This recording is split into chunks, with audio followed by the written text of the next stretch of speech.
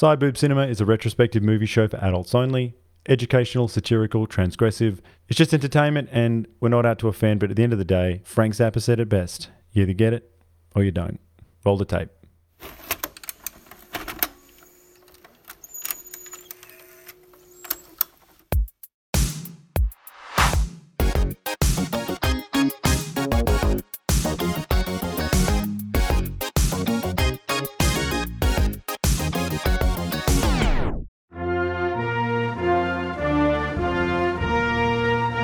Australians all, let us rejoice, for Side Boobs Young and Free. It's Australia Day and we'd like to say welcome to all you slab-drinking, meat-eating, Southern Cross tattooed yobbos and your sun-bleached Sheilas who like to watch you surf and not much else. And for all you chubby, blue-haired, vegan they-thems fresh from the Invasion Day rally, take this as your official trigger warning. This is Side Boob Cinema, your podcast within a podcast. My name is Ricky Elpike and joining me are my two fellow Aussies, AJ and Jonathan Astro. AJ, are you ready to be girt by cinema?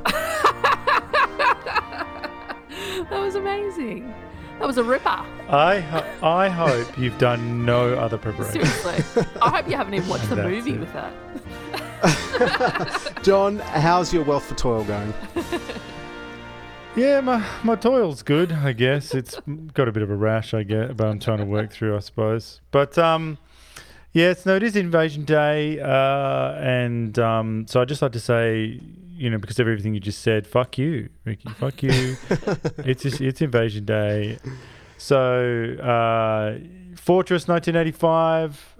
This is directed by Arch Nicholson, screenplay by Everett de Roche, based on the book Fortress by Gabrielle Lord. Quite a sizable budget for back then, around $4 to $4.4 million. Oh wow! Which is, you know, and it was interestingly, it was a co-pro between HBO and in the United States and for Crawford Productions in Australia, which I don't think I've seen that before. A co-pro, or a co-pro between HBO and an Australian company. Maybe that's happened before, but so in the US it was a TV movie, but in Australia it had a theatrical release. Oh. Yeah. Look, I'm just a big fan of anything that doesn't involve the government so much, because as we know in Australia, the biggest problem is the government's meddling in our screen arts. So the reason, you know, this film's got a lot of problems, but the part of the reason it sticks out is because of the things that aren't in it. Do you know what I mean? The things that you would normally expect in a government-funded Australian film are missing from this movie, and so that is why it's refreshing, I think. But for the first thoughts, you know, neither of you had seen this movie, I'm guessing. No, I'd never seen it. How old were you when you saw it, Astro? Way too young. Way too young. And this movie's, you know how every family's got sort of famous movies. This is a famous movie from our family, like a terrifying movie. Yeah. I feel like it was recorded on VHS by accident at the end of another movie or something, and we watched it, and me and my sister to this day talk about the Santa mask just appearing, and that final scene of the kids going crazy is pretty out there as well. But yeah, we were way young, and it really did. There's a couple of films that really stick with you. This is probably number one, I think, of the ones that terrified us. But it's on a really weird list of films, and they're all got similar stuff. There was a TV movie of Cyclone Tracy. Oh. That sort of scared us as well. We only saw bits of it, but it was scary and Return to Oz obviously is scary. Oh, and there's some Return to Oz elements in this movie actually, but I think what they all share is they just seem, you're very literal when you're a kid, so you just, when it has to be a kid being taken away from their family unnecessarily, and you just go, oh no, yeah, I don't want that to happen. Yeah, 100%. Hope that doesn't happen. Yeah. But you don't focus on the stuff like, you know, I don't know how fucking horrible they are. Like they're just, it's all the same. Like it's all conflated in your mind. Like, because these guys are bad hombres. Yeah. Yeah. You know. Yes. And next to no backstory either. Like we have no idea who they are, what. Yes. It only hints at what they want either. Like someone makes an off-the-cuff comment to one of the bad guys to the other bad guys. Oh, we'll get $1 million One for phone this. call. Yeah. One phone Two call. phone calls. $1 million, I actually look. I was going to put this in my criticism section, but now that you mention it, that normally I would be like, oh, that sucks. But then considering how much exposition we get now, Yes. I'm kind of Yeah. like, oh, that's a bit artsy. Maybe it's good. maybe it doesn't matter. Maybe it's a true first person subjective film where you go, you wouldn't know, so Yes. they don't know. You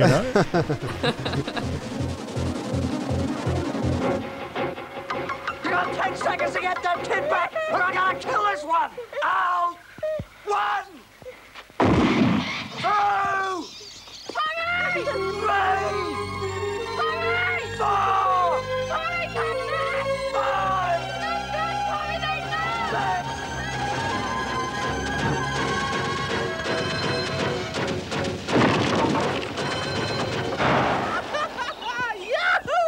1 phone call with 9 kids. They won't stall. The money will come floating from the bloody sky. The terrorists, the children, the teacher, players in a deadly game of hide and seek. Get out of the car, boy! Stay where you are! I'm getting closer! Don't run away! They're after us!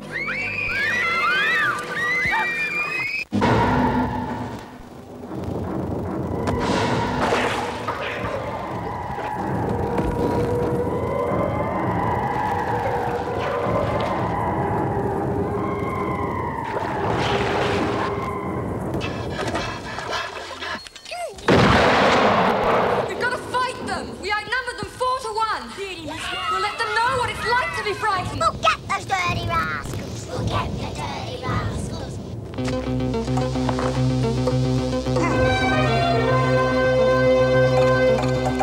A prison becomes a fortress.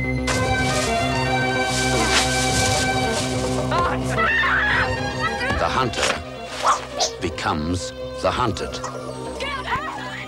Hell hath no fury like 9 cornered kids.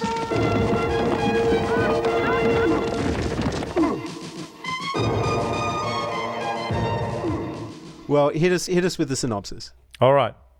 Sally Jones, played by Rachel Ward, is a prim and proper school teacher in Outback, Victoria, where she teaches a small class of around about 9 pupils, I think, ranging from primary school age all the way up to the end of high school. The kids are as immature as you'd expect, and there are various tensions between the younger and older male and female students. Teasing, bullying, talking back to Miss Jones are all commonplace. The day takes a turn when the teacher and her class are taken hostage by a group of men wearing rubber masks. There's Pussycat, Dabby Duck, Mac the Mouse, and their frightening leader, Father Christmas. The gun-wielding creeps take Miss Jones and the kids via van to a location in the mountain ranges with the plan of asking for a ransom, which we just spoke about.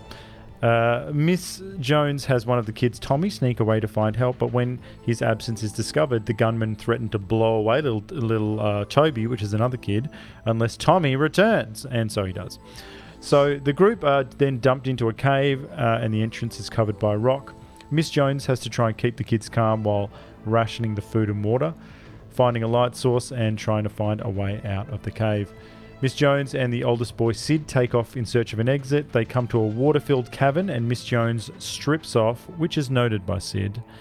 She then plunges into the water and swims under the rocks to the other side. Miss Jones then discovers an escape into the bush and returns back to Sid, giving him one last eyeful before they return to the kids. Miss Jones rallies the kids one by one and swims them into the safe cavern. She gets lost on one of her trips and is rescued by Sid, and he and Tommy actually take over the rest of the rescue operation. They make their way through the bush after the cave to a small homestead belonging to an older couple. Our heroes are horrified to learn that Father Christmas and his gang are waiting for them. The villains try to move the whole group, including our 2 new hostages, into the van, but the old woman protests, and her husband steps in, and Father Christmas blows him away in front of the kids. The thugs dump Miss Jones and the kids in the barn, but the wheels are coming off when the kidnappers, between the kidnappers, The school group overhear an argument from the main house, and it appears as if one of the bad hombres kills another one, along with the old woman. So things are going bad. Anyway, Sid is maturing into quite the young leader and suggests that they try and snare one of the kidnappers like a rabbit. The pleasant singing of the children inside the barn and the nice warm fire lures the sentry into the barn, and Sid hits him with a log, knocking him out but he does manage to get off a shot, unfortunately, from his shotgun, and he injures young Tommy. The school group escape into the mountains with injured Tommy, where they recharge, taking turns standing guard. The two remaining kidnappers menace the school group and promise to storm the place soon. The kids organise and lay all sorts of improvised traps in the bushland. Narelle, the oldest girl, is overcome by fear and escapes into the bush. The race is on. Miss Jones needs to find Narelle before Mac the mouse does. Miss Jones then is jumped by the kidnapper, and they tussle, and he falls onto one of their traps. He's dead. There's no more him, no more Mac the mouse. Father Christmas comes upon his dead comrade a little later and makes his final push, bolting headlong into the cave. He's then hacked to death by the teacher and her wild students. Later, on a normal school day, police question the teacher about the state of the body, but she and her students keep quiet about what happened. The police leave the school, and the film ends on a desk filled with educational and scientific artifacts, and in one jar there appears to be a human heart. Bum, bum, bum. Now, were you interested to learn that this is based on a real event? Yes, I had no idea when you sent that article through. The Faraday school kidnappings happened in 1972, and that was the inspiration behind Gabrielle Lord's book. Which she sort of takes that as inspiration, plus Lord of the Flies. So you get that sort of Lord of the Flies ending there. So she's kind of mixed those two together. Some guy called Edward John Eastwood and Robert Clyde Boland did, kidnap these kids and teacher. And then later, Eastwood, he escaped from prison in Geelong and repeated the crime with another teacher and his class in 1977. Did he get cash the first time? No, they got nothing. And the whole Faraday kidnapping was in turn inspired by the Scorpio killer in Clint Eastwood's Dirty Harry, who kidnaps the kids in the bus. So, I mean, Art imitating life. Yeah, it's crazy.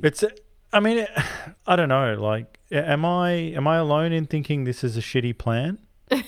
Yes.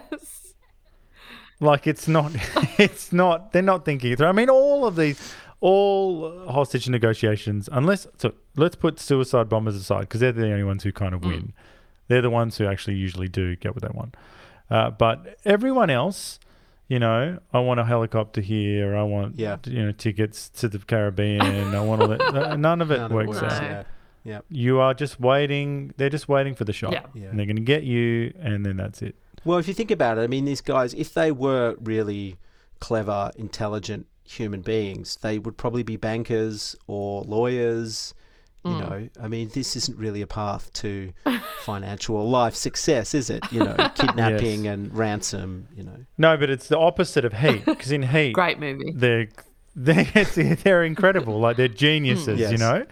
And these guys are, they're morons. So they're no good. They're no good at what they're doing, which is a problem. So now I love the opening of this scene with the fox shoot, which I think sets up a lot of tension before breaking it, where the kids are getting ready for school. So, it's really dark and ominous, and you've got this kind of sideways dolly shot of the farm and the landscape, and then you've got this kid with his gun, and he's obviously he's on a bit of a stakeout. He's waiting for something to shoot, and he ends up getting the fox. And then the movie opens, and everyone's getting ready for school, and people are getting up, and I enjoyed that.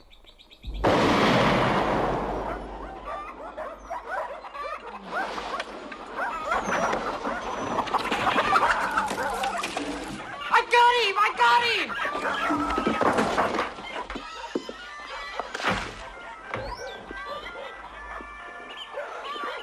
Sid! Breakfast ready? I got him!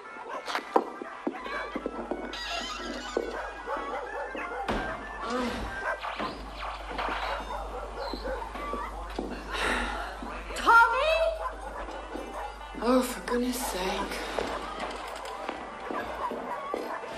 Tommy, get up. You'll be late for school. Oh, I'm up, Mum. You're not taking that in the house. Going to show Mum. Bad enough killing it. What you got there, Sid? The one that's been killing the chickens. Well, skin it now, but hurry up. Your breakfast will get cold.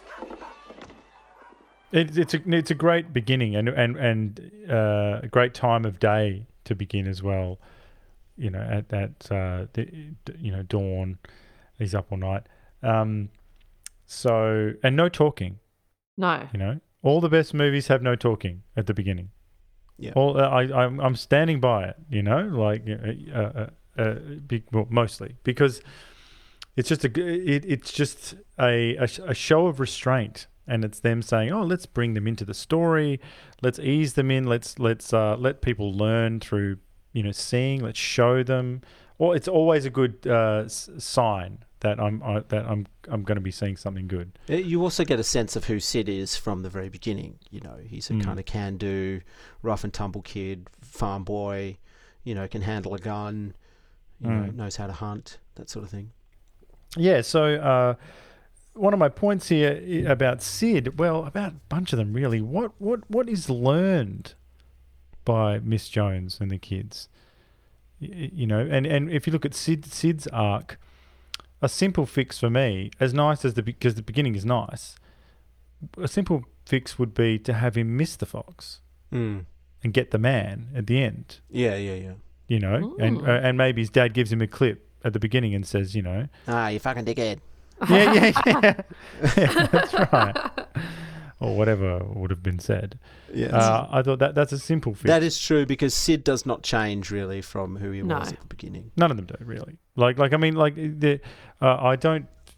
mean, as a group, the kids are they're kids obviously, so they're disobedient, immature, no sense of community. I think the only thing that changes for me is they become this cohesive unit through the violence at the end, I guess, which is interesting, which is great. I love all that, but they maybe should have zeroed in on it, or at least couple them, because maybe some of the kids you don't need to have an arc necessarily, but just a couple of them you could have gone Sid, maybe the main bully one and Narelle and the little ones. They just need little 1, 2, 3s where it's like one of them's got a problem with their leg or something, and that's you do a 1, 2, 3 about that, or someone loses their teddy, it's a 1, 2, 3. Whereas the older ones, you maybe do need to invest in them in a bit more. And Miss Jones, like that's the big one for me. Yeah. What the hell is her deal? So the only hint we get that she's dissatisfied with her position or her life is she stares longingly at a train when it's leaving. Yeah. At the beginning. But then she seems quite happy at the end, I guess. But which is nice, but it's very subtle, So we're not given any hint as to what she wants. I thought this movie would have been better without her, or if she got separated from the kids and it was sort of like two stories going on. She's in a different situation maybe with one other kid and the other kids are on their own. Interesting.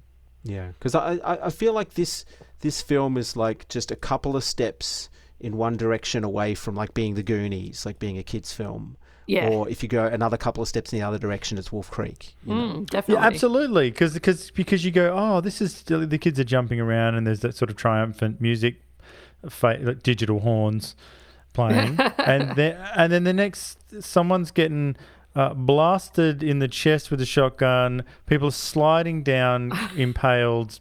Yes. Spears. Heads decapitated. Granny's getting punched. Does not happen as much as it should. Or even early on in the kidnapping where they stop to go to the bathroom and one of the kids kind of takes off.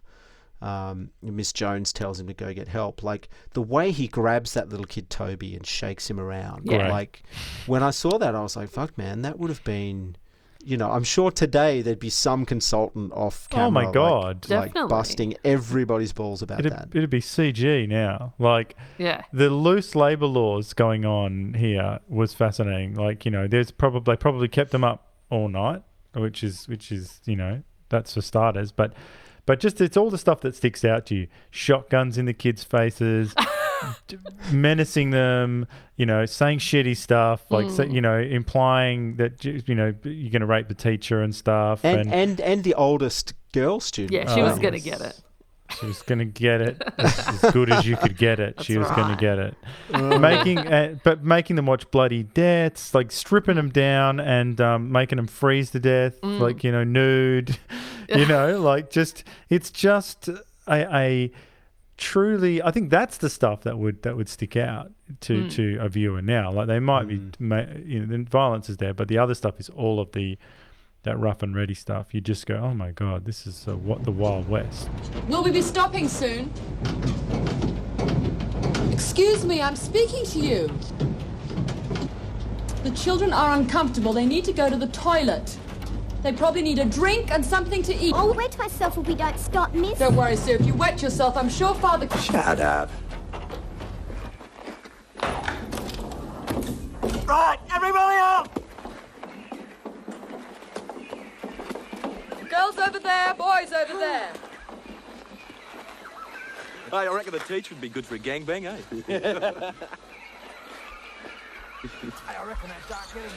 Tommy, go! Hide nearby. When we've gone, go for your life. Get to a house, use the telephone, break in if you have to. Go, go! I'll go. No, I'm going! Oh, you always get to go. You know, for Christ's sake, Derek. Well, just sticking with the teacher's character, Miss Jones, I found Rachel Ward pretty annoying and condescending. Just kind of the way she says children instead of kids and little ones just really got me steamed, And she's always telling the kids not to do stuff as well. Like, I found that really annoying. But did any of you kind of wish that she got raped? I mean, not fully raped. I mean, just a little bit raped. Rick, like, hang on. Not full penile penetration, but maybe Santa Claus could maybe compliment her on the way she looks, or maybe Mac the Mouse could ask her out for dinner, or maybe a group of tradesmen could wolf whistle her from a building side, or perhaps a gang of Pakistani Muslims could stare for a little longer than acceptable. So it's 2023 rape. 2023 rape is what you're thinking. No. But I just wanted her to kind of get something. Well, I think that speaks to your inherent misogyny that you want to see her get it, and particularly because she's prim and proper, and you want her to be brought down a peg or two. Like that's what you want, But I went to see this on the big screen at the Astor years ago. Oh wow! And the print was beautiful, and it was quite an experience. They even had one of the filmmakers speak, and there was I think a video from Rachel Ward or a link where she was speaking on the screen. Oh, this wasn't the one where she bags it out. Yeah, did I tell you about this? So she because I really moaned on about it. I just couldn't believe it. It was this celebration of this movie, and she just complained like the worst kind of actor about what a terrible time she had, and I don't care, Rachel. Like, you know what I mean? Like, I don't fucking care. And I hope when she directed her movie a few years later that Beautiful Kate or whatever, which I don't mind, I hope she realised that she's got a lot to deal with as a director, and dealing with the whinging of actors is, and their comfort is probably, something, just one of a million things you have to do. But yeah, she was bagging the film out, and I don't even know why they got her to speak. I'd just be like, okay, well, she doesn't. Well, you just go, oh, they're not. She's not into it. It's not going to work. Well, or you just watch it beforehand and then can it. Like, come on, it's poor form. Yeah, it wasn't good, and it made me think. Oh, actually, this is the sage advice from it's a cliche, right? They say if you are negative to someone, or if you bag someone out, or you gossip or whatever, the person you're speaking to won't be thinking of what you're saying. They'll be thinking of you. 100%, and what you're saying about them. Absolutely.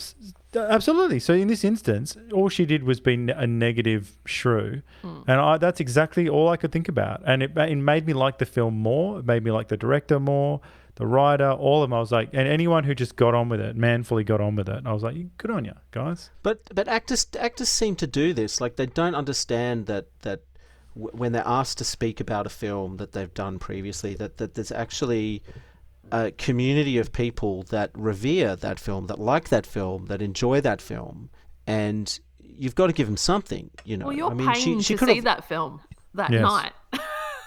You're there for a reason, right? Absolutely, it was a total downer, and on viewing it this time, I mean, if you are going to be critical of a film, you best be putting in an Oscar-winning performance. So, and people have won Oscars for not great films. Training Day is not a great movie, no.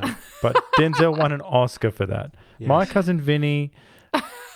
Marissa Tomei won an Oscar for that. You know what I mean? So there are no small parts. You can do Alec Guinness in Star Wars and read terrible dialogue beautifully, and treat it like it's Shakespeare. She is terrible. In one of her scenes, she says, what does she say? It's something like, "Children, you know, I need you to line up outside. There are guns." And it's dreadful stuff. You know, that was just a little taste. She's got a million lines which are terrible. Yes, but is that down to the writing or down to the delivery? Doesn't matter. You need to find a way. There are I can give you plenty of terrible movies that are no good with a performance that makes you watch the film all the time. That is standard operating procedure. It's your opportunity to bring it, and no one will fault you if it's terrible or the experience was terrible. No one will care about the experience, maybe, but if the film's terrible, no one will fault you. Everyone will go, "Oh, you know what? That wasn't like that stupid morning show on Apple, which is no good. What is it called? The morning show or whatever. I think so. It's no good, but that Love Rat? What's his name? The one that Steve Carell's on. Yes, that's right. Yeah. So, Billy Crudup. Oh, yeah. So Billy Crudup is great and totally is worth the price of admission. Yeah. You know what I mean? I have no idea what you're talking about. Good. You passed the test. You passed the test. It's a stupid show. Apple TV is mostly underwhelming, but it's just an example of someone sort of running away with it. Just run away with it. That's what she could have done, but she got shown up by everyone. By the kids are the best part about this movie, though. Yeah, you know, like the kids with the over the top Ocker accents and the, you know, all the Australianisms and stuff. That's how kids speak in the bush. I know, but I love it. But you don't see that very often. You know, to have 9 characters all speaking like that in an Australian. I mean, you might get Crocodile Dundee with 1 or 2 characters that are like that, and then you've got more sort of toned down. You've been in a city Australian boy accents. for too long. True, but what I'm saying is movies usually don't have this many. No, but I would extend that and say, thank God that they were normal kids. You can say there is a bit of a country thing going on, but everyone in Australia, I recognised those kids in myself and my upbringing easily because, I don't know, like Australia, we're never too far from being a bit, you know, bogan and ocker, but at least they weren't sassy. They weren't ridiculous. Finger-snapping smartasses with those insufferable Disney movies. You know, making jibes and doing TikTok dances and stuff. But is that just the times? No, but it might be just the times, but the kids they're just dumbasses. Like, kids are dumbasses, but now they're dumbasses on TikTok, I guess. And they think, but the media, Pixar and everyone has taught them to think that, like their movies, and their TV shows, which is all adults are idiots and you're in charge. Yeah. Whereas these kids know they're not in charge. Because they're not finger snapping and whatever, because they're getting a hiding when they go home, you know? So I don't know. I just thought they were, but the Ocker stuff was delicious. Like just little lines like Rachel Ward goes, you know, capricious little boys or whatever. She mentions that, you know, and then one of them goes, "What's that, miss?" And he goes, "It sounds like a pizza capricious," you know, instead of a capricciosa. Yes. For your information, Sid and Tommy, animals are not put on this earth expressly to be mutilated and spat on by capricious young boys. What's capricious, miss? I know. It's a kind of pizza with black olives and chopped meat. Oh, gross. Sounds like Ratso Mulcahy's face. And it hit home too hard. You know, I was like, ooh, yes. I think I would have called it that too. Pizza. And I think I'm going to call it a pizza capricious from now on. That's amazing. Yeah. You know? That scene in the barn that you mentioned in the synopsis where they're weirdly enticing the mouse mask guy to sit with them at the campfire before hitting the branch. I found that so weird. Like the way they're talking to him sort of with a sexual tone. Yeah, Narelle's she is being coquettish. She knew the role she had to play. I'll give you a chocolate biscuit. She understood the assignment, is what you're saying. Definitely. She was like, oh, and, you know, she said, and get lots of money or something like. Yes, and I think one of them said about the gun. Oh, I've never seen one like that before. Yes, neither have I, for that matter. And I feel like this is wife school. This was like, if you want to please your man, do what Narelle did. Talk about his gun, how much money he's got, and how you're some food. Yeah, chocolate biscuit. It's not a biscuit, is it? What we're talking what about. was the mouse guy? What did he think was going to happen? That he was just going to like bang these like room full of kids? Like, yeah, I don't know. I think and the cold. teacher. Yeah, it could have been cold. I feel like that. Yeah, that it was just they could have got away with a little less. I think that I feel like this is just the coked up 80s. Like they were just.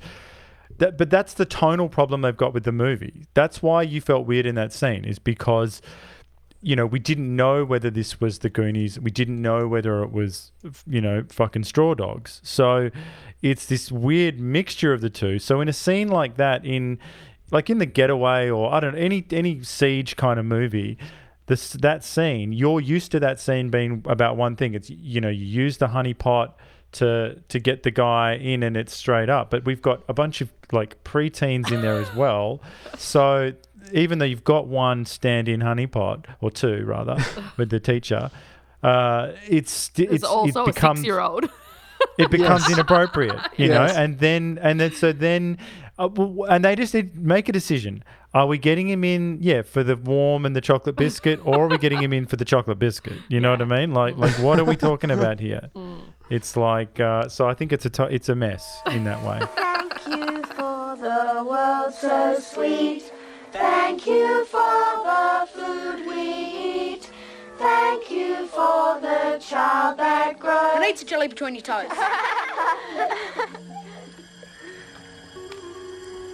I'm tired, miss. Me too. All right then, go over there a little out of the firelight and have a rest. Anyone else? I've got some chocolate biscuits, sir. Would you like one? Is that a real gun, mister? Of course it is, silly. Gosh. Don't you get scared that it might go off? Nah, you gotta let that up before it shoots. I hope you don't let it up. Have you ever killed anyone with it? Wow, I've never seen one cut down like that before. Bet you could rob a bank with that. Ooh, yes. And get lots and lots of money. Okay, kids. Are you ready for a lullaby? Yes, miss. Sit up straight then. He shot Tommy! Tommy! He's dead! Tommy's dead! Tommy! Oh God, what have I done? Will you get back? I have a few questions. Ask, go ahead, please. I guess from a 1985 point of view, is this a kids' film? Would 40-year-olds in 1985 come to watch a film about kids sort of, overcoming these, these bad guys? I would have shit my pants if I was a kid. It's too terrifying. Yeah. Well, it was terrifying. So it's not for kids, but then again, the where does the money come from? The parents, obviously. I feel like that, even though it's unthinkable now, that you could probably take your kids to watch it. Do you know what I mean? A certain kind of parent, or let them record it and let them watch it and not check what they're watching. 100%. Which is what happened with us. Yeah.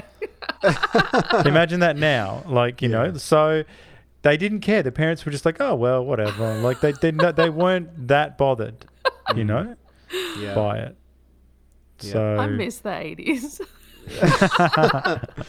Yeah. Well, we used to do this routinely. We used to go to the video store. We used to get like 20 videos for the holidays, and we'd always just put our thumb over the R-rated symbol in the corner and go, "Hey, Mum, can we get this one?" And she'd be like, "Oh yeah, all right." RoboCop 2. Yeah.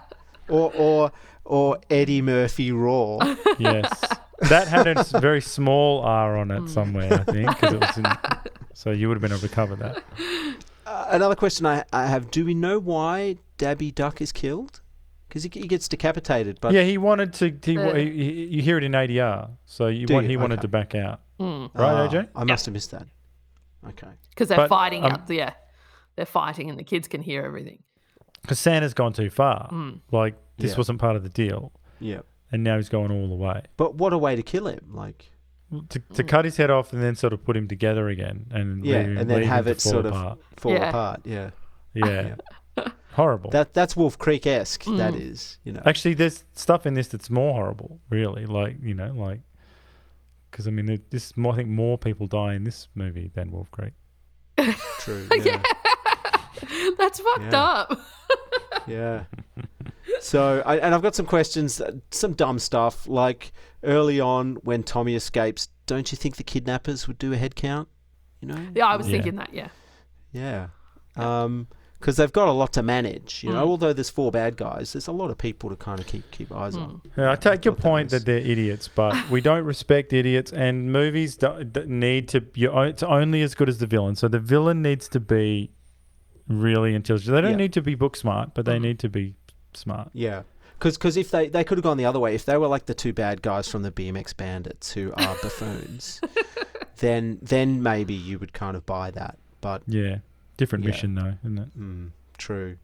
Now, why do they take their like old-fashioned school bags? They're like cases under the water when they escape the cave, because those things would fill with water and be heavy as fuck. Like, do you want to drown little Toby?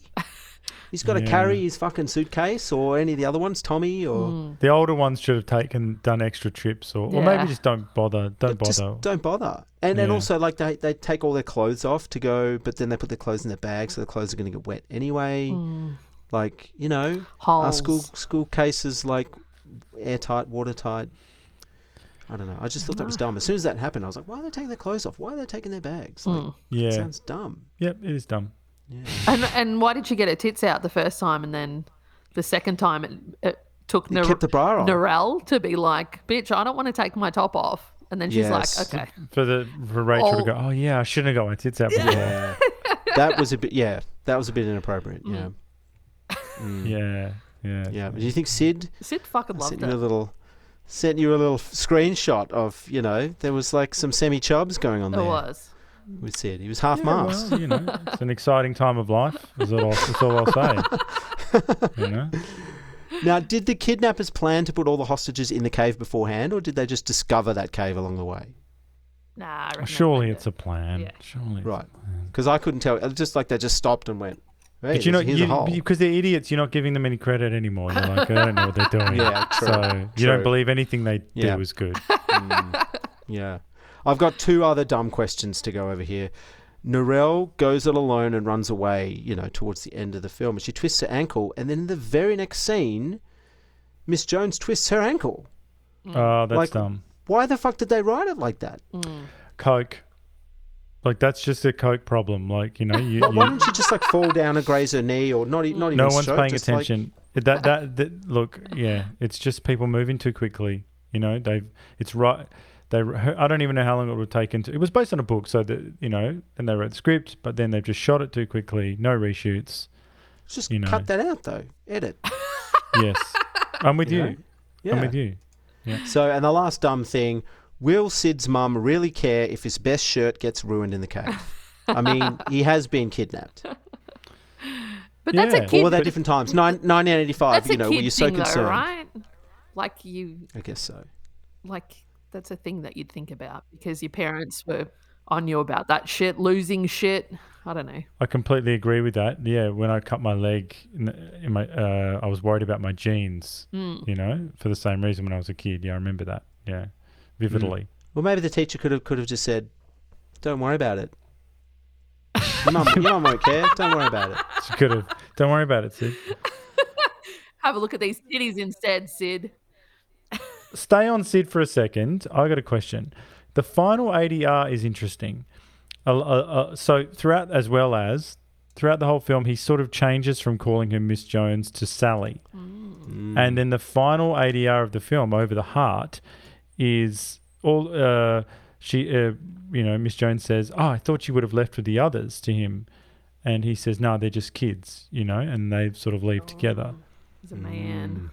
Fortress 2, Return to Blue Lagoon. But we're hinting that he's hot for Teacher, right? Yeah. He's because he had a look on his face earlier, like this, it's like seeing them titties like inflamed him and turned him into a man. Yeah. You know. That was creepy.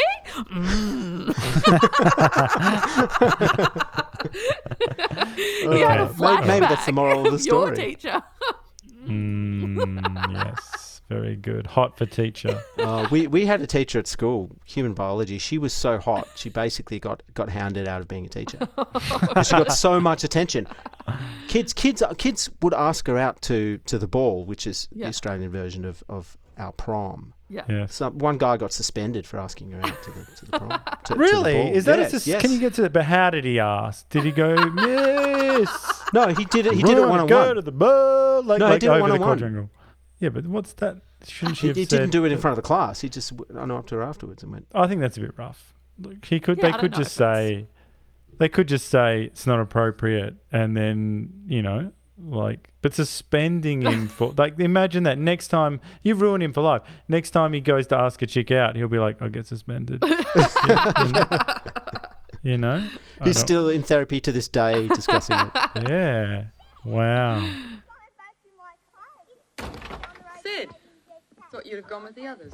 They're only kids. Well, let's go. You'll be leaving school soon, I suppose. Oh, you bet. Yeah, you can't be too hot and be a teacher. Is that the rule? I think so. Yeah, but kids. It's a scale for kids, though. Like you will just sort of group all the teachers or separate them into a hierarchy and go just whoever's the best looking is just like you treat them as super hot, even if outside of school they wouldn't be. Yeah, that's the market, isn't it? So, a few things on my little list here. Just little things. Yeah, look, the kids, they're always complaining about going to the toilet, but at least they cover that. Because in Die Hard, no one goes to the toilet. Yeah. No one. And kids are annoying. And they'll ask you all that shit. So, yeah, it was realistic. That was good. That was good. "Miss, I'm starving." I want to eat all my lunch. That's exactly what kids say, though. Couple of things. Yeah, so I mentioned Return to Oz earlier, which is another scary movie for kids. And this has got Wheelers. So the Wheelers are the bad guys in Return to Oz, but there's calling out from the bush at the end is Wheelers like. Yeah. Narelle, we're coming for you, miss. Like, he's so gleeful. This guy's gleeful. He can't wait to get in there and have a root around. You know what I mean? Narelle! Narelle, where are you? Oh, God, no.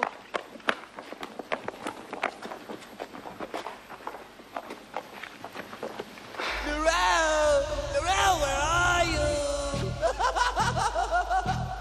Don't worry, miss. I'll find her for you. Look, I got to say it again. Yeah, smacking the granny is amazing. And then later on, like before she gets killed off screen, just going for it as well. "Come here, you silly old bitch." like that is stark language. Yeah. "Come here, you silly old bitch," and then blowing her away. Like, he could have just shot her, or I don't know. Like, he could have done anything, but he's just gone the full. But he's like, "I'm going to say something terrible. I'm going to beat her, make her watch her husband die, then say some mad shit to her, then shoot her." And you go, wow, that's a lot. Not necessary. It's a lot. And she was no threat. You could have tied her up. Yeah. You know? So, They went for it, and just these guys have become like the facts are, if you did the stuff they did, you would be public enemy number one. Like you would just be, there'd be manhunts for you going crazy. So it's just really dumb. They've got assets that they've taken or whatever, and they need to be smart about that. And they're just, the type of collateral damage they're just willing to, I mean, it would make more sense. Maybe there's a missing discussion about, the negotiations falling through or something, definitely. where, or they're being dicked around and it, they could have taken that call at the house or something. I don't even know, but then they'd know where they are. So, but us seeing the other side, of what's happening. Yeah. Whereas they just go, drop us right in. Yeah. So. And keep you there. Maybe I should balance this by saying, because I've done a lot of slams, the cave sequence is wonderful. I think it's great. Awesome set, which I think is judging by the budget, I think it's 100% a set. Oh, wow. It is a set, yes. Yeah. So looks fantastic. Pitch perfect, like synth music through the swimming escape. Yes, I think that's the best musical section in the film. And it's really reminiscent of, and you'll probably get this reference, John, the underwater scene in Donkey Kong, the Donkey Kong video game from Super Nintendo, where they go underwater. Oh, similar moody sort of track. Yeah.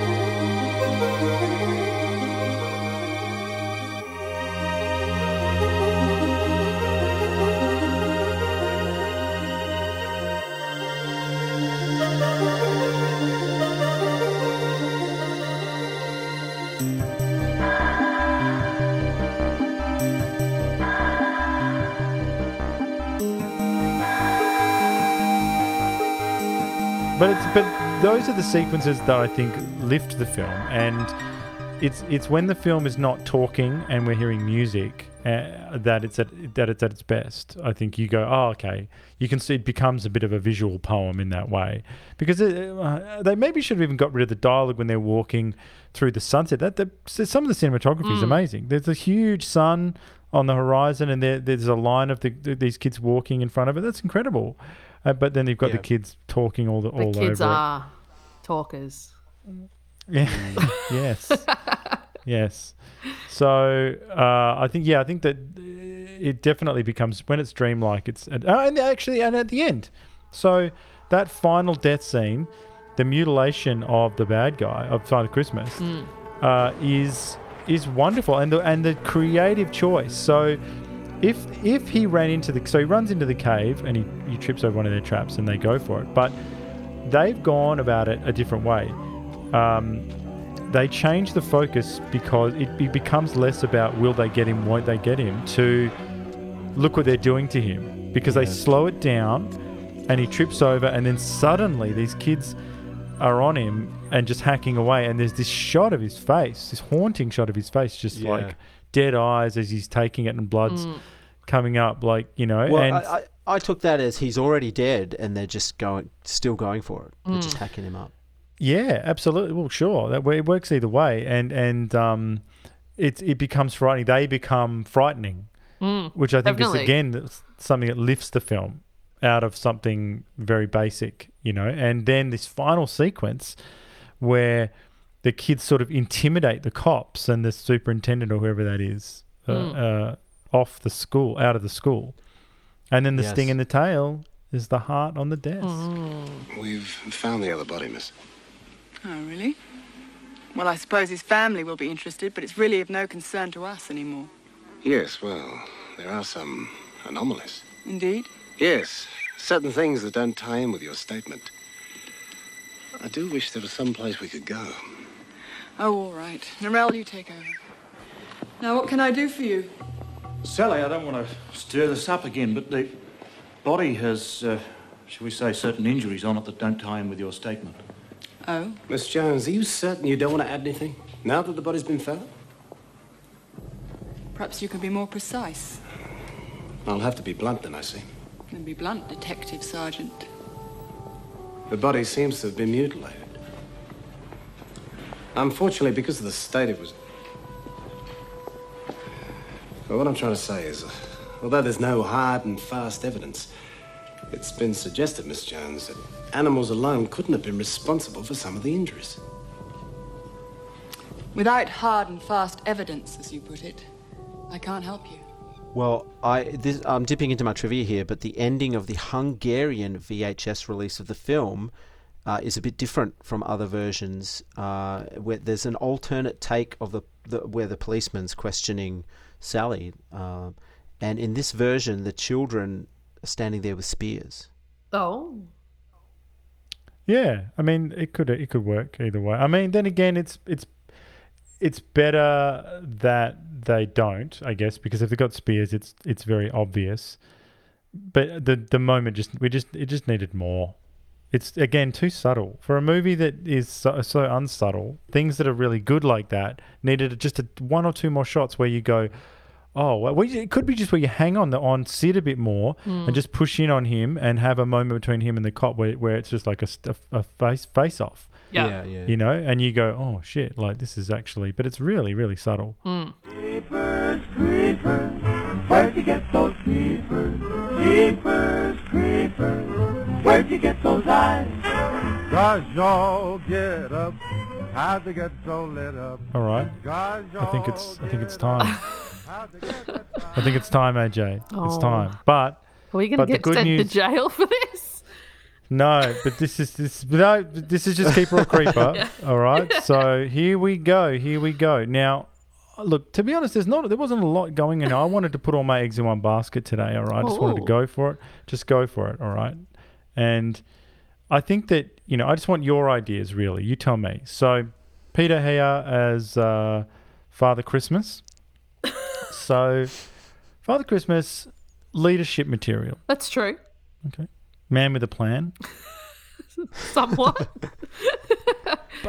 Bold. Fortune favours the bold. That's true. AJ, So bold plan. He's coming to you. He's the guy who come in and say, I'm going to remodel the garage. A big, with a pool inside. Yeah. That kind of bold sort of plan is what I'm thinking. That's true. Fairly loose sky though.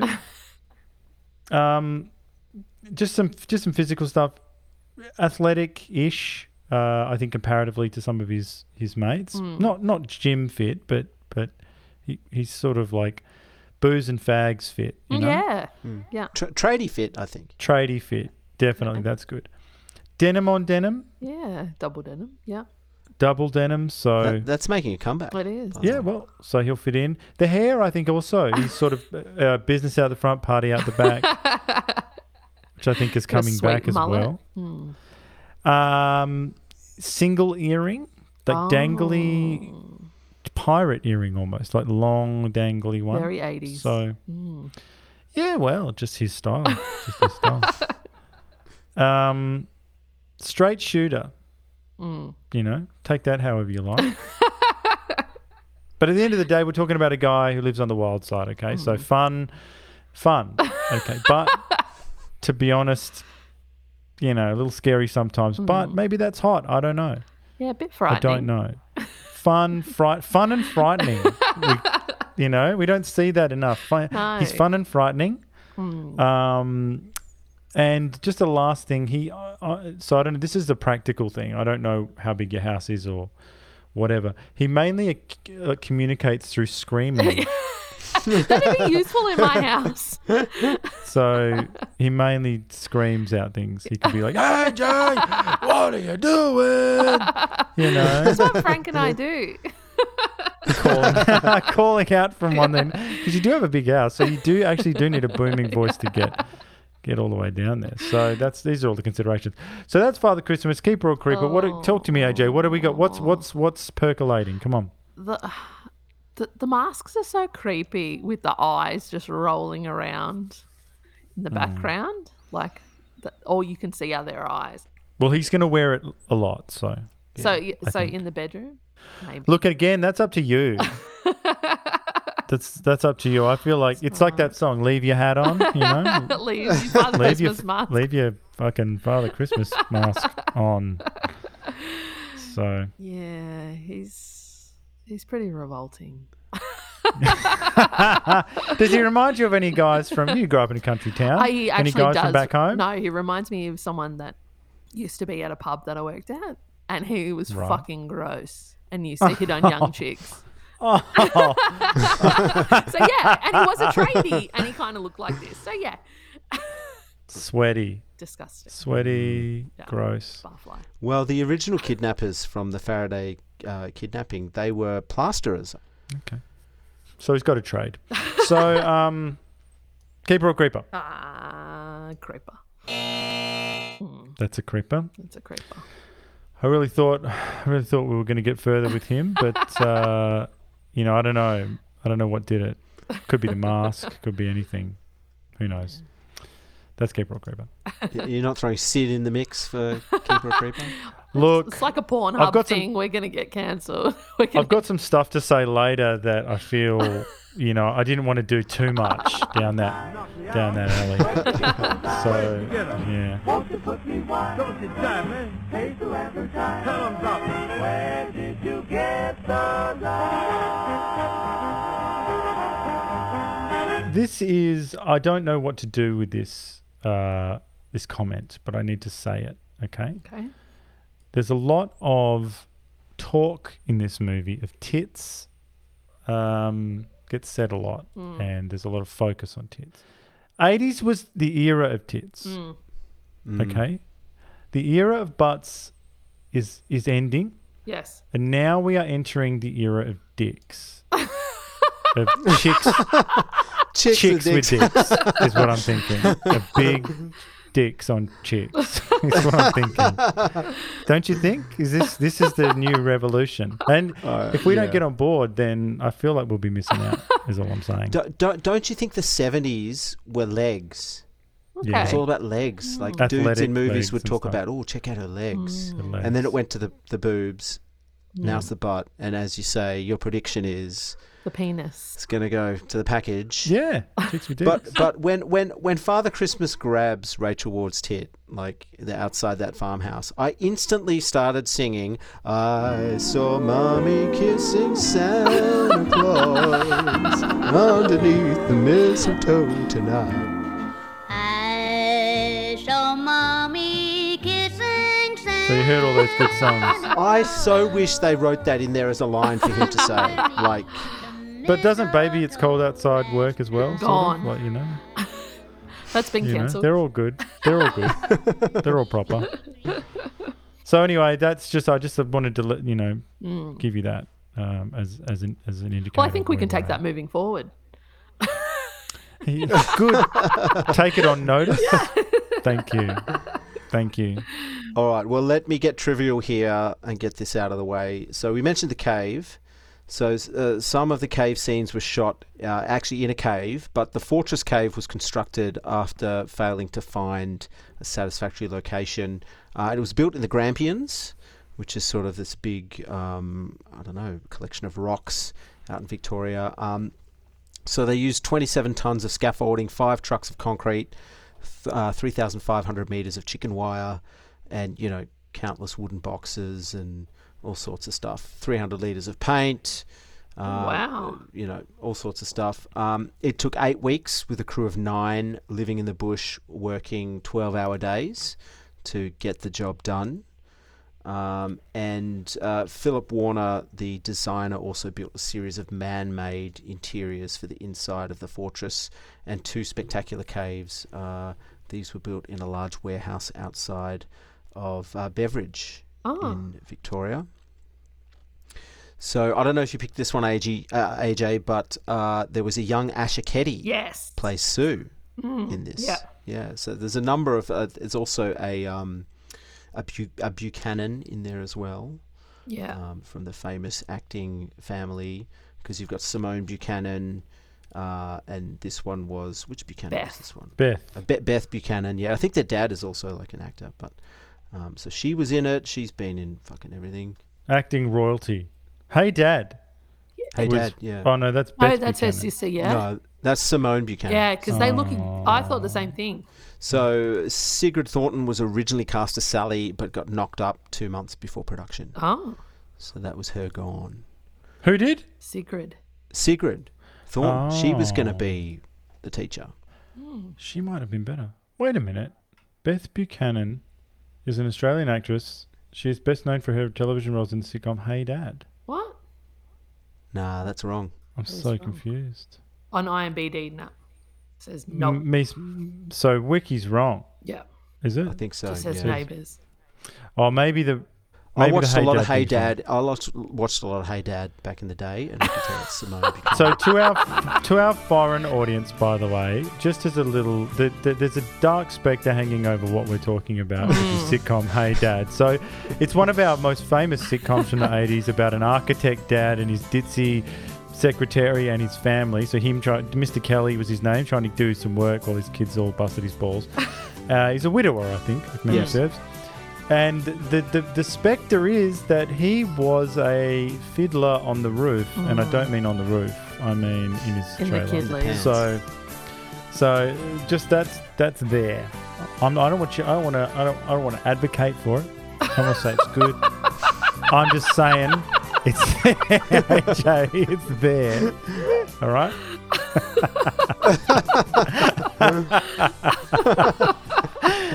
Moving on. Quick. Well, the actor that plays Sid, Sean Garlick, he was born in 1969. He's an Australian former professional rugby league footballer, former policeman, obviously former actor, and he's now a businessman. He captained the Easts as well as the Rabbitohs. I know nothing about rugby, by the way. He captained the Rabbitohs in his final season with the club in 1999, and he is currently the CEO of Garlow's Pies. Oh, see? What a career. Yeah. That's you go. impressive. That is impressive. is. And, I'm in Sydney now, so I've got to be all about the NRL, the rugby. I should drop his name in and see how it goes. Yeah. I'll be like, Garlow, eh? He was a good one. And then they just go, what? Like, he hasn't played for 20 years. And I go, oh, yeah, right. Yeah. Well, the other bit that dips into trivia is there was a whole sort of problem with casting the main lead actress for this film. They had the union, the Actors Union here in Australia had this big deal where the lead had to be an Australian actor. And HBO wanted an American for the role, and they were pushing hard to get, and I can't even remember who it is. It's someone who I don't think ended up being that famous. But and then so it was a back and forth for ages between HBO, Crawford Productions, the Union here in Australia, and they ended up settling on. Well, they actually went with Sigrid Thornton, but then she got knocked up. But so they ended up going with Rachel Ward because she was kind of an Australian. She's British, but she moved here. She married Brian Brown, who is another famous Australian actor. They're still married, by the way. Oh. And so that's how that happened. But it pushed production out, and it delayed things, and almost didn't happen because of this. And there's sort of two different mindsets going on. You've got the union saying, "Oh, well, we should be championing, Australian actors," but then on the other side, it's like, well, Australian films in general and all the other actors are going to get more exposure if these films are successful overseas and on the international market. So therefore, you need a name on the top of your bill to sell that. So which I think makes a lot more sense than we have to use an Australian in the lead. Yeah, well, the Actors Equity and all the unions and everyone here. I mean, they're just looking out for their members, I guess. But at the same time, they're not entrepreneurs. They're not business people. They're not enterprising people. The types of people that started the film industry in 1895 were entrepreneurs. They weren't these kind of union figures. So all of the innovation has come from business people. and it would help if they changed some of their attitudes, because they would happily destroy a film if it meant they could have an Australian in the lead or something. They would happily ruin the whole thing. Totally, as long as everyone got a few bucks, even though it meant that film wasn't big and that nothing ever came of it and no other projects came, they'd do it. Absolutely. Yeah, that's so shit. No good. All right, is that trivia? Is that it for trivia? That's it. All right, okay. Well, let's do it. If I was you, I'd wanna be me too. I'd wanna be me too. I'd wanna be me too. Me too. Oh.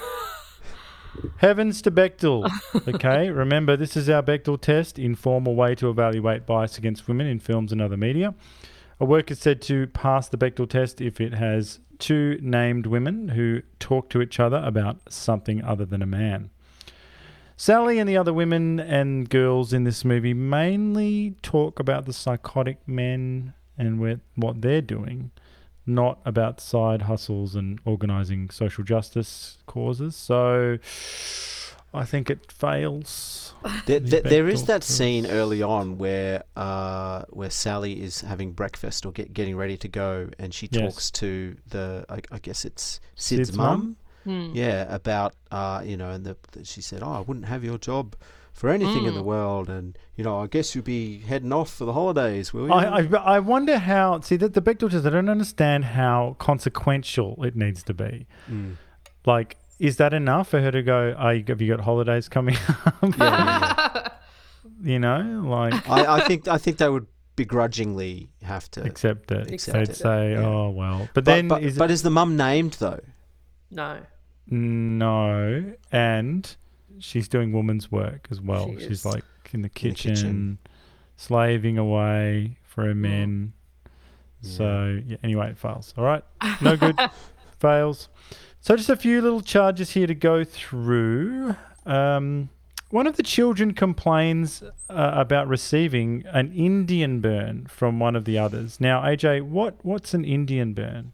Where you go like that. This is an audio podcast, And it's a Chinese burn, we used to call it.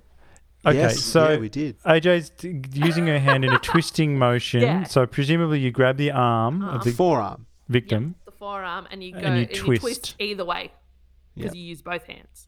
Okay. Well, all I know is that this movie dared to feature an Indian burn whilst having zero consultation from the Native American people. This would be like playing Chinese Whispers with no Chinese people. In the words of Greta Thunberg, how dare you? Furthermore, this movie, especially our group of heroes, is painfully white, which made me question why I was watching this at all, really. Recently, Whoopi Goldberg on The View made comments about the Holocaust being not, quote, about race, but, quote, white-on-white violence, close quote, that exposed man's humanity to man. She said it best when she also said, quote, "This is white people doing it to white people, so you're all going to fight amongst yourselves," close quote. And amen to that. Who cares if these psychotic masked killers kidnap a school group? Perhaps they need schooling about their privilege, is what I'm saying. And I stand with Whoopi, okay? The Holocaust was not a big deal. Okay. Isolate the audio. Moving on. I'm going to have you before this is over. Come on, sweetheart. Yeah. I reckon the teacher would be good for a gangbang, eh? These are just some of the toxic comments made by the masked kidnappers, which I think Ricky highlighted some of this earlier. I don't need to tell you, ladies. You've already heard these kind of awful things. Things like, "That's a nice dress." Or, "You've got such a nice smile." And when you hear these things, you know that men are wondering if you too would be good for a gangbang. So, next up, Narelle, the eldest of our group, approaches Miss Jones towards the end of the film and tells her that her period has come in. the curse, as she calls it. Now, this kind of patriarchal language is truly disturbing, but perhaps what is more disturbing is that Miss Jones did not consult any of the boys if they too had their periods. Nor did Ricky ask me at any point during this podcast if I too had my period. A lady never tells, and neither do I for that matter. In order to escape the cave system, the group need to swim through an underground stream. Put simply, we cop a little bit of an eyeful from Miss Jones and maybe a little bit of Narelle, perhaps inadvertently. Now, just before any of you jump in, all right? I'm just merely pointing out the facts. I didn't ask to see full young bosom packed into a skimpy wet singlet. I, for one, usually clench my eyes shut at such moments and slap my face if necessary. Anything to stop those words pulsing like vivid neon in the brain. Teens, teens, teens. What was I saying? Just to finish up, one need only to look at the masks of the villains to gauge what is going on here in the West at large. Who holds the women and girls hostage? Yes, there's a few boys, but they're oppressors, so they don't really count. The man who is leading the charge is none other than Father Christmas, the patriarch of the North Pole, a jolly and proud representative of male-dominated industries everywhere. He wears the suit, he hands out the gifts. What do? Bake him cookies and service him sexually, I'd say. I saw Mommy kissing Santa Claus.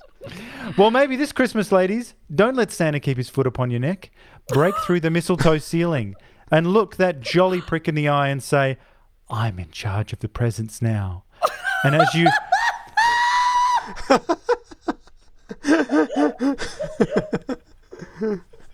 And as you claim your rightful prize in the C-suite, make sure you put the cherry on top by twerking your way into the hearts and minds of your workers.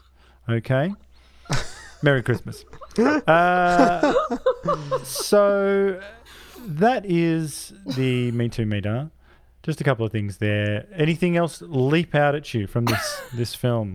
I think we covered it. Well, good. That's good. Ricky, you got nothing? No, that's amazing. All right. Well, then we're left with what to rate this movie out of 10. So again, it's high. It's rapey. So I think it's more rapey than Wake in Fright. Do you think? Yes. Yeah, because the casting people and the DOP and the director in this movie are all in a conspiracy. Whereas in Wake in Fright, the daughter in that and the titties we see, it was all, dare I say, either appropriate or tasteful or just a little bit gross. You know what I mean? Like it was.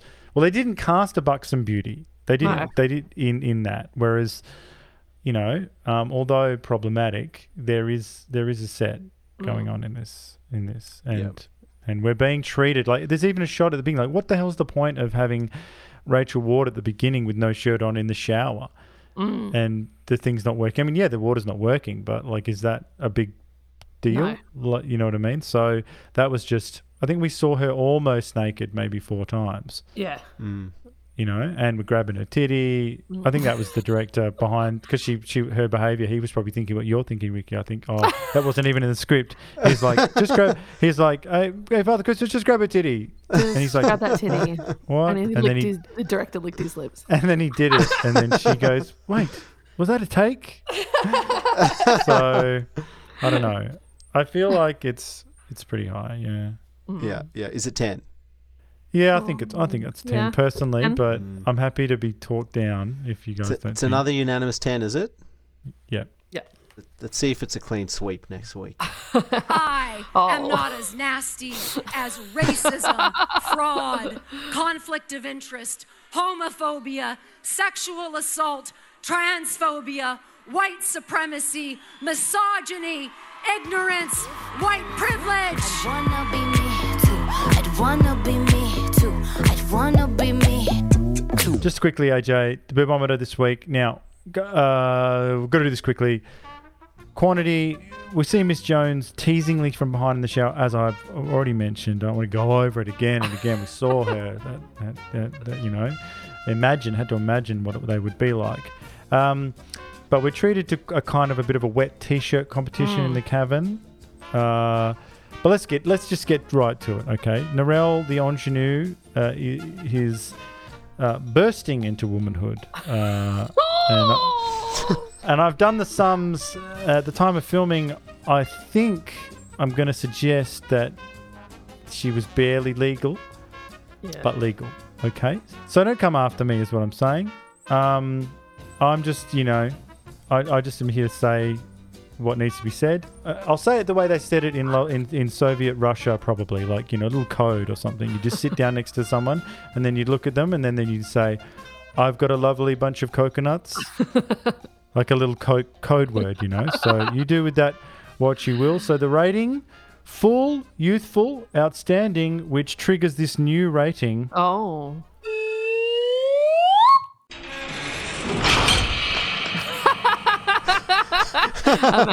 Amazing. So that's how it goes, Jackie. Yes. So there you go. Oh, outstanding. Well, let me run through these reviews here. David Stratton, he said, after all the trouble taken, the film is disappointing. Nicholson establishes the situation well enough, but goes for overkill at the end, and there's a particularly nasty climax in which the children and teacher hack the surviving kidnapper to pieces and later threaten the police who come to rescue them. Such Hollywood-style exaggeration trivializes the true story in which a good deal of courage was displayed and reduces the drama almost to the level of a horror film. The music is also misjudged, sounding at times appallingly crude. Is this a horror film? I guess so. Yeah. I mean, it always struck me as a little bit of a horror movie, but I don't know. So Paul Burns reviewed the film in 1986 for the Sydney Morning Herald. Upon its theatrical release, he said, "It's a solid B-grade thriller set in the glorious Aussie bush. Ward tries hard, but boy, what a part. This teacher is such a whining, carping bore that it's a wonder the kids don't turn their pikes on her once they had finished off the bad guys." That's you, Ricky. Yes. High clap. Kay Masters, she was a television writer for the Evening Independent. She reviewed it for the HBO release. And she said, take one dedicated school teacher, 9 antsy children, and 4 brutal kidnappers, mix in bits of nearly unbearable suspense, a liberal dash of gorgeous scenery, some graphic violence, and a pinch of gore, add excellent acting, tight writing, frightening stunts, and a knockout ending. Bake the above in the Australian sun for 14 weeks on location, and the result is Fortress, a terrific HBO premiere movie that debuts Sunday night. While Fortress is a tasty meal, it isn't for the squeamish. There is enough graphic violence and blood to turn any sensitive stomach, but unlike much of the senseless, sensationalistic violence that marks today's productions, the violence in Fortress plays an essential role in the story. It is upsetting nonetheless. And there's a few chalky biscuits in there for you too. And I've got a final one. This comes from James Nays of IMDb in February 2023. He wrote, "This movie stays with you. I think about it at least a couple of times a year, every year for the last 17 years. It really makes you think, how would I react under similar circumstances? The performances by the kids are great, as is that by the teacher. But the best scene of all is the way they close the movie. It's very disheartening." Hey. Oh, okay. Silly review. Yes. Go back to sleep. Oh, when did he write it? Oh, it doesn't say. Sometimes when you check out these little comments on pages like that, it tells you what time they wrote it. Yeah. It's usually 4 a.m, 3 a.m. Well, I think that's about it for Fortress 1985. I'm glad you guys have seen it because now we can all share that memory together. I want my kid to watch it. Let's wait a I don't few know what he's years. going to learn. Yeah, maybe wait a couple of years. All right. Well, next week to finish our Australia Day / Invasion Day cycle, we have Bad Boy Bubby to finish it off for this year. So that'll be good. You're a sexy woman, Flo. Yeah. Which I think is for our sins, we were talking about our sinful ways in the West. Well, maybe this is what we need. Maybe this is part of the package, the reparations package. You watch a disturbing movie. Yeah. All right. Well, we'll see how that goes. I think Frank's looking forward to it for the second viewing. Yeah, it should be good. Well, we said what we said. I did say something about wanting someone to get raped. Was it also that was it early as on. bad? But was it as bad as Black History Month? That's usually pretty bad. Oh. No, it's coming up, by the way, so get excited. Get excited. Get excited. It's Black History Month. In other words, it's one false move and you're fucking done. Yes. It's like the opening of Raiders, you got to get through all Yes. those fucking traps, You do. Well, anyway, until next time, long live the new flesh. Long live the new flesh.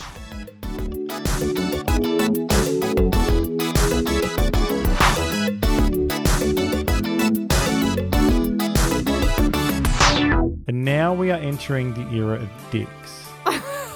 Chicks with dicks is what I'm thinking. A big Chicks with dicks. Dicks on chicks. Is what I'm thinking. Don't you think? This is the new revolution? And if we don't get on board, then I feel like we'll be missing out. Is all I'm saying. I stand with Whoopi. Okay, the Holocaust was not a big deal.